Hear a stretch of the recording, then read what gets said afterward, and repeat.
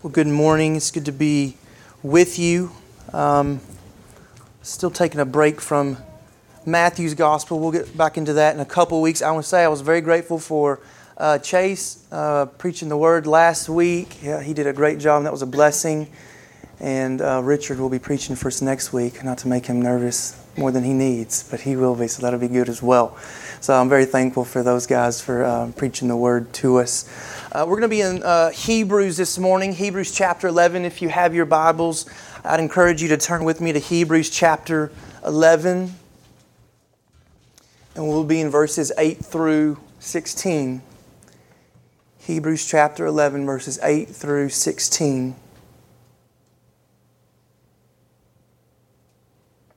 And it says, "By faith Abraham obeyed when he was called out to go to a place that he was to receive as an inheritance. And he went out not knowing where he was going. By faith, he went to live in a land of promise, as in a foreign land, living in tents with Isaac and Jacob, heirs with him of the same promise. For he was looking forward to the city that has foundations, whose designer and builder is God. By faith, Sarah herself received power to conceive, even when she was past the age, since she considered him faithful who had promised. Therefore, from one man, and him as good as dead, were born descendants as many as the stars of heaven, as many as the innumerable grains of sand by the seashore. These all died in faith, not having received the things promised, but having seen them and greeted them from afar, and having acknowledged that they were strangers and exiles on earth. For people who speak thus make it clear that they're seeking a homeland. If they had been thinking of that land from which they had gone out, they would have had opportunity to return. But as it is, they desire a better country, that is, a heavenly one. Therefore, God is not ashamed to be called their God, for He has prepared for them a city." I've read recently the account of William Bradford and all the Puritans who came to America. And of course, we popularized this in America. You see, cartoons and remakes of the Pilgrims coming and they're hanging out with the Indians and there's a lot of food everywhere and it's all smiles. And that's really not the case at all. It's really not a romantic thing. The Puritans in England at the time, they were heavily persecuted by the Church of England for their beliefs. John Bunyan, a very popular Puritan, was thrown in prison for over 12 years for holding a church meeting in his house without the government's permission. And sitting in prison for 12 years, John Bunyan says, "I know that I bring down the roof on my own family for doing this." And his family was impoverished those many years because he believed what he believed and he would not recant it. And the Puritans moved on to Holland, so they exiled themselves from their home in England, the place they loved. They lived in great poverty in Holland for over 10 years. And then when that became an impossible place to live, many of them took the boat ride to America. And that first winter, over half of them died. And the ones who did live, they lived in great, great poverty and starvation for a long time before they could be established. So it's not as romantic as I think we can make it sound sometimes in history. It was a very, very painful, strenuous trial for these people. But why would they do that? Why would you sit in prison that long knowing your family's impoverished? Why would you exile yourself from the land you love? It's because they had faith. And they believed. And they believed enough that they were willing to suffer in the moment to get to a certain outcome and end. And everyone has faith. I think even someone that claimed to be an atheist, he may say he has no faith in God, but he has faith in some belief system, something that navigates his life for him. We all believe in something. It's a question of what you believe, why do you believe that, and what's the outcome of your life going to be because of that faith you hold. And in the book of Hebrews, the writer, we don't know who wrote Hebrews, but the writer's writing these Jewish Christians, and they're at the point of falling away from the faith. They're undergoing severe social persecution. And they're at the point of saying, let's just go back to Judaism. It's a lot easier. It's a lot easier. But he says, don't do that. Your faith is real. And the outcome of your faith, it will produce a fruit for you that nothing else will. So that's the question I want us to consider this morning as we look at here Abraham and Sarah, as the Hebrew writer recalls them. Where does living by faith lead us? What's going to be the outcome of that? I want to look back at Genesis chapter 12, verse 1 through 5 with you. In Genesis 12, it says, "Now the Lord said to Abram, go from your country and your kindred and your father's house to the land that I will show you. And I will make of you a great nation, and I will bless you, and I will make your name great, so that you will be a blessing. I will bless those who bless you, and him who dishonors you I will curse. And in you all the families of the earth shall be blessed." So Abraham's 75 years old. So if you're 75, you know what 75 feels like. To pick on my dad, he's in his 50s and he's always complained to me about gout and this joint hurts and my vision's not as good as it used to be. So you're probably not looking at 55, much less 75, of starting this brand new life somewhere else. You're probably just not. And there's no airplanes, there's no cars and trains. You're getting on the back of some animal and taking this bumpy ride miles and miles and miles away. And Abraham lived in Ur. And Ur was an established city. It was a commercial, thriving port. For its time, we know from excavations, it was technologically advanced. So this is a big city. It's got a great location on the Euphrates River. Would have been a busy port. This is where Abraham lives. And Abraham's not a poor man. He has a lot. He has a very comfortable, secure life. Yet God says, Abram, I want you to go to Canaan, which is a tribalistic, very underdeveloped land. But not only does God say to Abraham, Abraham, I want you to leave your country. He says to Abraham, Abraham, I want you to leave your father's house. Now, in our modern world, most people move away as soon as they can when they graduate high school. You go to college, you move across town, you move across country, across the world. It's just not normal in our society to stay with your parents, certainly not live with them. I have a good friend from Ghana, a country in West Africa, and he told me the first thing that really amazed him about America was that families don't stay together. They break up. Where he's from, you got married, you built a room onto your father's house, and you added to your father's house. And here's why. In the ancient world that Abraham lived, your father's house was largely your identity. It was belonging. So you see what God's saying to Abraham, you're not just going to leave your country, I want you to leave behind your identity. It wouldn't have been an easy thing to do for him. There is in this for Abram and Sarah an unknown safety factor. Soon after he does leave, he has to put a small army together to rescue his nephew Lot. And then on top of it all, Abraham never actually in his life gets to inherit the land. He will live as a nomad on the land that he will not actually receive in his lifetime. His descendants will. So you see how this is not much like the Puritans. This is not this romantic, nostalgic story. And you can see Abraham and Sarah riding out to the sunset, going to Canaan, obeying God. This is illogical. This is impractical. I think by a lot of people's standards, it is irresponsible and reckless to do this. Yet he goes. And why does Abraham go? He goes because God told him to go. He took God at His word and he had faith. So friends, if we're going to live by faith, the first thing we must do is go when God says go. And I think there's got to be a willingness on our part to look like a fool if God doesn't show up. And when I say fool, I don't mean actually fool as God sees it, but foolish as the world sees it. Foolish as man thinks. Foolish as man reasons. Perhaps you could call it a disregard for dignity, right? No one likes looking like a dupe. No one likes being embarrassed. We like to be thought well of others. Yet seasons in life come for us as Christians, if we're truly Christians, where God's going to say, I want you to step out in this situation and I want you to do something that's going to require my power and my provision. And if I don't come through, nothing's going to work out. Hey, I want you to go say that thing to that person. I don't want to say that thing to that person. You need to go say that thing. Go share the gospel with that guy at work. Oh, what if it's awkward? It'd be so weird. I want you to go to that place for me. Hey, I want you to give this away. Hey, I want you to do this thing for me. And what do you call that?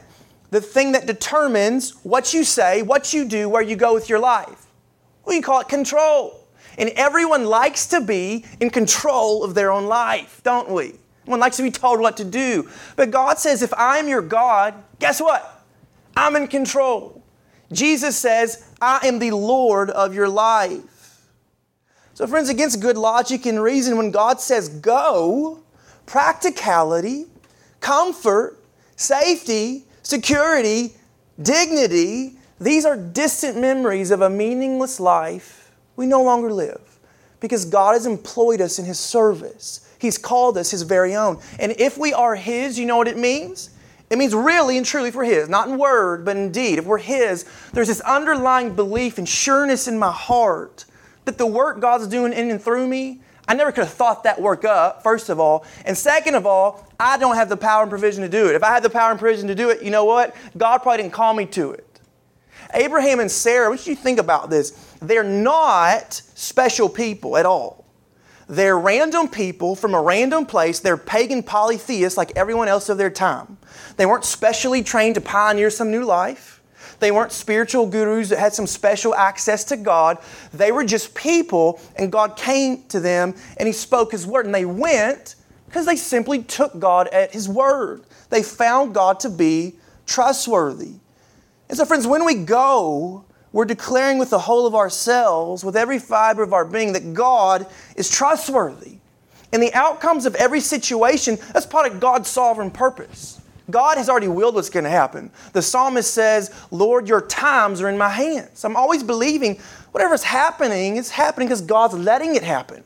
And additionally, I can know God's good. So whatever's happening, it's God's goodwill towards me. Even if there's suffering and pain and confusion, God has willed that for my good. And that sounds kind of like, well, that sounds stupid. If God loves you, why would He will bad things for you? Because He's working for my good. And the Apostle James explains it really well. James chapter 1, verse 2. We looked at this in our Bible study this past week.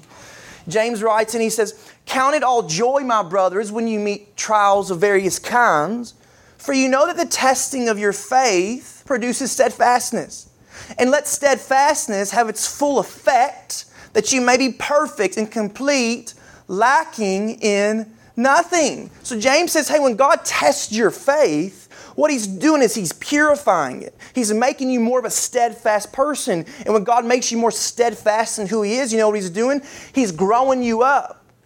He's preparing you. He's readying you not for the temporal moment that's painful, but for something better that's going to come. So the Scriptures turn that whole thing on its head. I don't want to run from these problems. Like, I hope God never asks me to do anything. I hope God never says for me to go to this place or do this crazy thing I don't want to do. But you're essentially asking God to not grow you. God, just let me be who I am. I don't want to grow. I don't want to know you more. The Scriptures say we must follow Christ and suffer as He suffered. And through suffering like Christ, we're made pure and we're made complete. We're made steadfast for that eternal country that God has prepared for us. Though God would have us walk down roads we never would choose for ourselves, though there may be incredible hurt in the moment, every time we can look back and see beauty in the brokenness. See triumph in the defeat, how God was leading us through very dark, scary places, but He did it because He loved us and He's deepening our faith. You know, the Scriptures say faith is the eye of the soul. So you see, if God's given me a greater faith, that must mean He's given my heart, my soul, a greater clarity to see Him. So when I have a greater faith, I can see the glory of God and I can see the goodness of God more and more. And the more I see God, the more I want to know God, and the more the Spirit is making me into the image of Christ. And I think if we had to solidify this down to one statement, what would that be? It would be this: what are your priorities? What are your values in life? Because what you prioritize or value, I guess you could just say it the way Jesus says it, what you love, your loves are going to motivate and navigate who you are and what you do. So I think there is that question, friend, how much do you value your safety? Safety of your family, that's a hard one for me. How much weight and stock do you put in your ability to reason, to navigate every situation? I've got to have the answers. I got to be in control. I'm saying what I'm doing. What about financial security? What about the praises and approval of people around you? What about, and here's a tough one for us as Americans, what about your personal time and schedule? We all love to say, oh, I'm just too busy. Oh, I'm just too busy. God's going to say, you better cut that out and get busy about my work a lot of times. 10 out of 10 times, when God calls you to do something for Him, He's going to ask you to sacrifice yourself on the altar of faith. No questions about that. So friends, there does remain for us the unknown, sometimes confusion of what God calls us to, but there's this surety. It's His hand that's paving the whole way. And His presence is with us and abiding every single step of the way to lead us to a better place that He's calling us to go. I talked about Elizabeth Elliot a few weeks ago. She's the wife of Jim Elliot, and when her husband was martyred, she lived with those Indians that killed her husband. But I was mindful this week of a very famous quote that her husband, Jim Elliot, once said before he was martyred. He says, "He is no fool who gives what he cannot keep to gain that which he cannot lose." He is no fool who gives what he cannot keep to gain that which he cannot lose. What matters most? I think Abraham and Sarah had to ask themselves that question. What matters most to me? Is it Christ? Is it His kingdom? Is it temporal? Is it passing away? Or do I have my eyes on God's kingdom and doing the work now He's called me to do? Obeying in the hardest parts. Because our praise to God, our love for God, friends, it's not worth very much on the mountaintop if we cannot do it in the valley just as well. And I'll say this to us. Are we listening? It's really difficult to hear when you don't listen. Dawson proves that to be true so many times. I can say so much to him, but can he hear me? Oftentimes not, right? A couple weeks ago, I was across the street, and I was talking to my neighbors, and I saw him coming. I said, "Dawson, don't do it. Dawson, don't do it." And he heard me, but he didn't hear me, if you know what I mean. He heard me, but he didn't hear me. And he came across that street, and he got in trouble because he didn't hear me. And friends, so much we can get so tied up in my life, and I'm tied up in the good things still. I'm tied up in family, I'm tied up in work, and I'm going here and I'm doing there. And you're just autopiloting life, and you're not giving the Spirit and the Word a chance to really say, "Hey, I want you to start this work for me. Hey, I want you to fund this thing for me.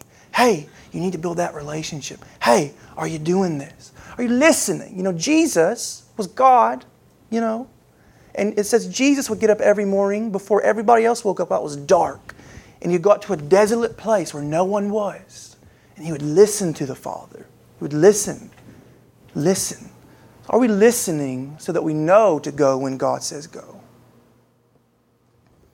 Where does living by faith lead us? If you look back at verse 11 in chapter 11 of Hebrews, it says, "By faith, Sarah herself received power to conceive, even when she was past the age, since she considered him faithful who had promised. Therefore, from one man, and him as good as dead, were born descendants as many as the stars of heaven, and as many as the innumerable grains of sand by the seashore." Genesis chapter 15. It says this. It says, "After these things, the word of the Lord came to Abram in a vision. 'Fear not, Abram. I am your shield. Your reward shall be very great.' But Abram said, 'O Lord God, what will you give me? For I continue childless. And the heir of my house is Eleazar of Damascus.'" It was his servant. "And Abram said, 'Behold, you have given me no offspring, and a member of my household will be heir.' And behold, the word of the Lord came to him, 'This man shall not be your heir. Your very own son shall be your heir.' And he brought him outside and said, 'Look toward heaven and number the stars, if you are able to number them.' Then he said to him, 'So shall your offspring be.' And he believed the Lord, and he counted it to him as righteousness. So Abraham is much older. He's getting older. Sarah's getting older. But God says, hey, just trust me. It's going to happen. But 10 years passed by. 10 years. Look at Genesis 16. Now Sarai, Abram's wife, had borne him no children. She had a female Egyptian servant whose name was Hagar. And Sarai said to Abram, behold, now the Lord has prevented. You hear that? The Lord has prevented me from bearing children. Go into my servant, and maybe that I shall obtain children by her. And Abram listened to the voice of Sarai. So after Abraham had lived 10 years in the land of Canaan, Sarai, Abram's wife, took Hagar the Egyptian, her servant, and gave her to Abram, her husband, as a wife. And he went into Hagar, and she conceived. And when she, that's Hagar, saw that she conceived, she looked with contempt on Sarah.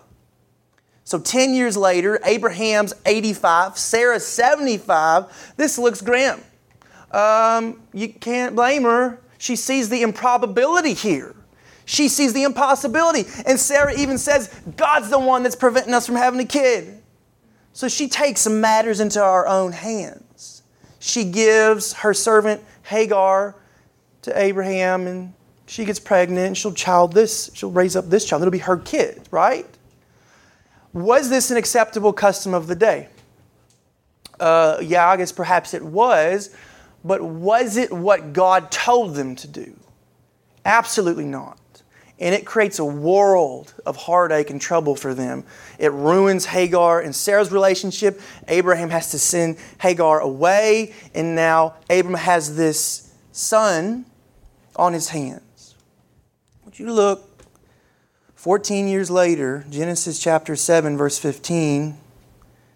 And God said to Abraham, as for Sarah your wife, you shall not call her name Sarah, but Sarah shall be her name. And I will bless her. And moreover, I will give you a son by her. I will bless her, and she shall become nations. Kings of people shall come from her. Then Abram fell on his face and laughed and said to himself, shall a child be born to a man who is 100 years old? Shall Sarah, who is 90 years old, bear a child? And Abraham said to God, oh, that Ishmael might live before you.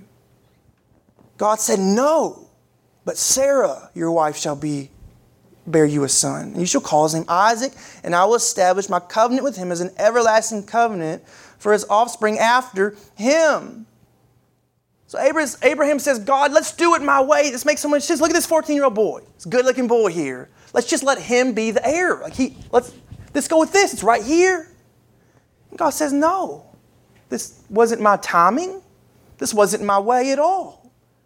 God has a plan. God has the timing and purpose of that plan, and He means to keep His promise. I want you to see Genesis chapter 21, last one here. It says, the Lord visited Sarah as He had said, and the Lord did to Sarah as He had promised, and Sarah conceived and bore Abraham a son in his old age, at the time of which God had spoken to him. And Abraham called the name of his son, who was born to him, whom Sarah bore him. I think it's important the writer really emphasizes that. Sarah bore him Isaac. And Abraham circumcised his son when he was 8 days old, as God had commanded him. Abraham was 100 years old when his son Isaac was born to him. And Sarah said, God has made laughter for me. Everyone who hears will laugh over me. And she said, who would have said to Abraham that Sarah would nurse children? Yet I have borne him a son in his old age. So it came God's way, in God's timing, and because it came God's way and God's timing, you know what it gave Abraham and Sarah?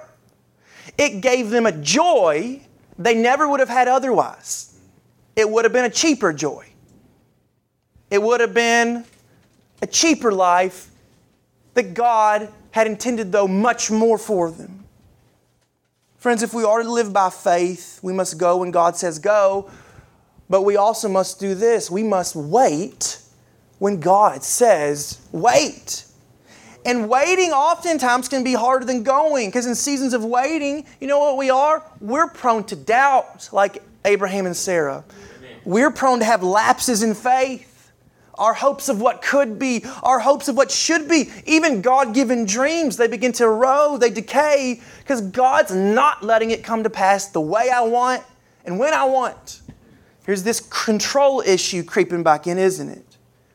The more we take trust and counsel from our own preferences about what God should be doing and when He should be doing it, the more likely we are to take action into our own hands and run counter to what God desires for us. We rob God, or we try to rob God, of blessing us. Yet it won't be God's blessing, friends. So there's a real temptation and danger then in this: finding your identity in something that God may give you or something you hope God may call you to. If God calls you to something, He gives you a dream to do a ministry for Him, or you're praying for something big to come to pass or something you want, is it innately a bad thing? No. But here's the thing. God had called Abraham and Sarah to find their identity in God, not in the things that God gives. And we have that same danger every time to find our identity in what we're doing for God, not finding our identity in God Himself. Life becomes about what we do for God, not who we're becoming in Jesus. But here's the thing, in poverty or riches, doing great things for God, great exploits for the kingdom, or seemingly sitting at home not doing anything, all the same, you know what the poor man and the rich man, the great man and the not great man can do alike? Have God, know God, be changed by God. It's not until we truly know God and we know Him and we're satisfied in Him are we ready then to receive blessings from Him and do great things for Him. And you know what it is? It's painful to say this to ourselves, and we have to say it to ourselves all the time. God doesn't actually need me. And God doesn't need you. God can do whatever He wants, whenever He wants. He's the God of heaven and earth, and He does, as the Scriptures say, He does as He pleases. He'll use us sometimes. So friends, the great joy in life is discovering God. Not the stuff God has created, not the stuff God calls us to do. Those are blessings to see as having come from God once we've found our full purpose in Him alone.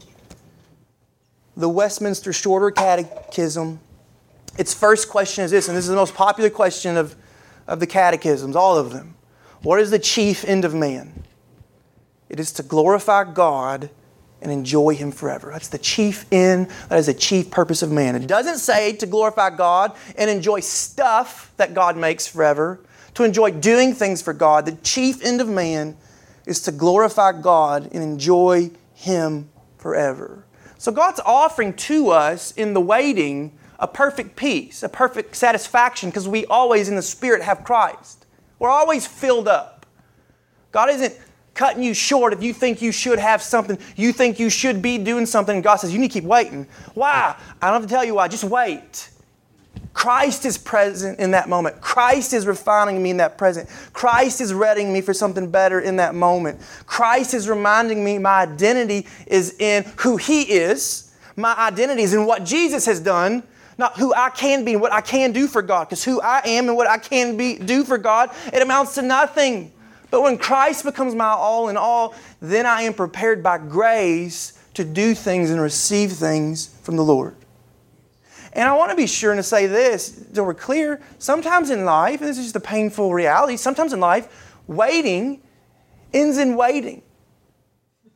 Not every time does that sick person we're praying for get better. Not every time we think God's called us to some great ministry does it work out. Sometimes it just doesn't work out. So is God unfaithful? Is God powerless? Is he cruel to have me wait?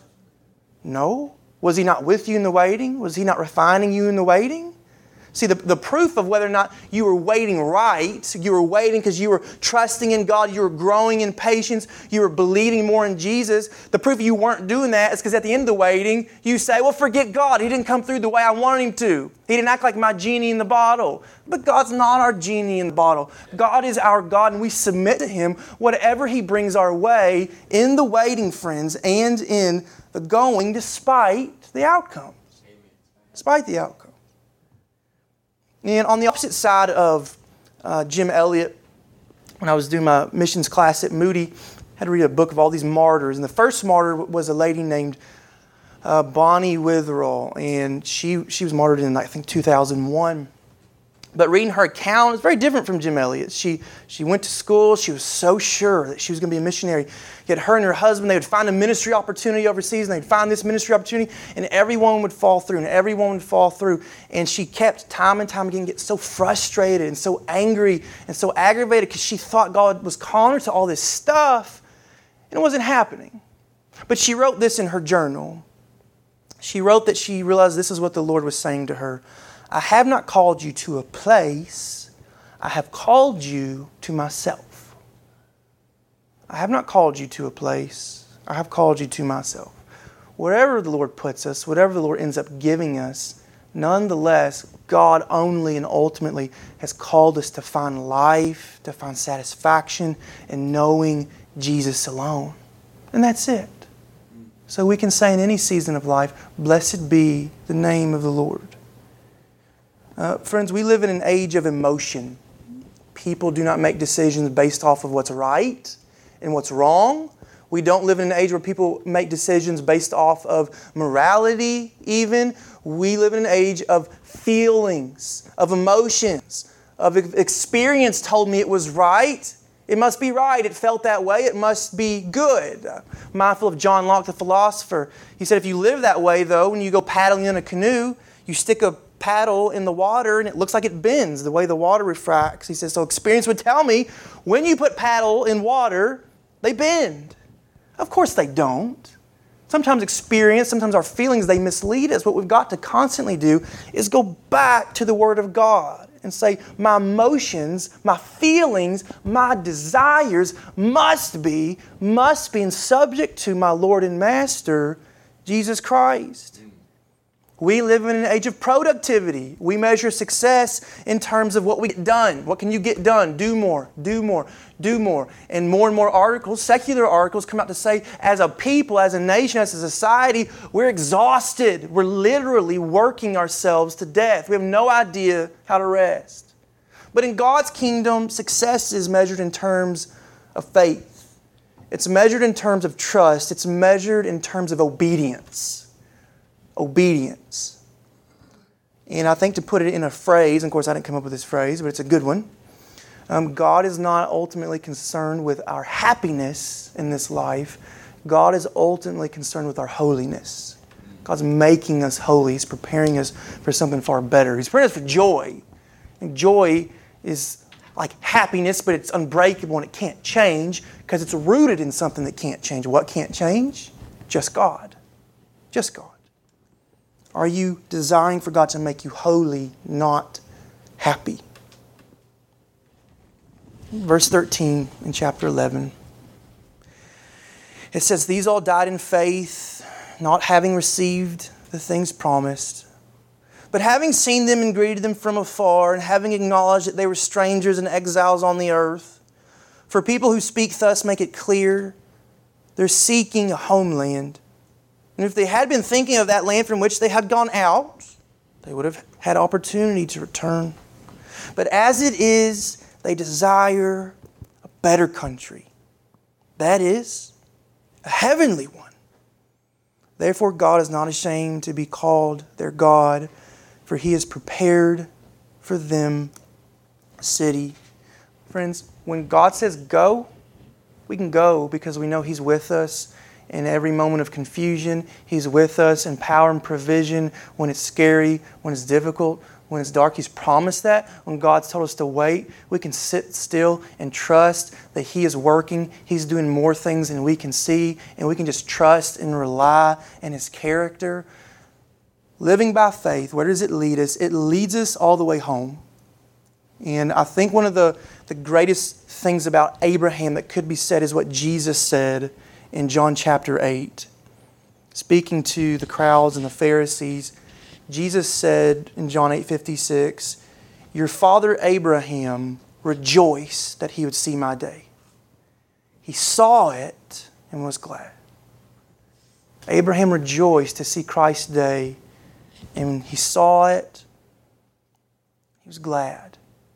Abraham didn't live for the moment because he knew that this whole thing about Canaan and the land and a descendant, it wasn't about the temporal moment of just getting that land and having a family. It was about so much more. Abraham knew. He didn't have all the clarity on it, but he knew through his line somebody would come.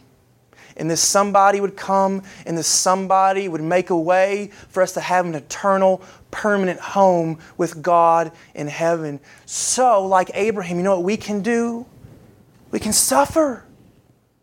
We can let the fleeting pleasures of this life pass us by. In these moments, we can wait. We can wait on God because Christ has already done all things well. Christ has lived. Christ has suffered and died, and Christ has been raised to new life. And the Scriptures say when we believe and trust in that Jesus, and we follow that Jesus, and we do what that Jesus tells us to do, and going and waiting and everything else, it's going to hurt and it's going to be challenging, but following that Jesus will lead us all the way home. Amen. That's what Abraham did. That's what Sarah did. And that's the invitation that Jesus gives to us this morning, is to believe and trust in His life. The Scriptures say the Spirit would put the life of Jesus in us so that we too could follow in faith and follow and have the power and provision of God with us all along the way. So let's pray.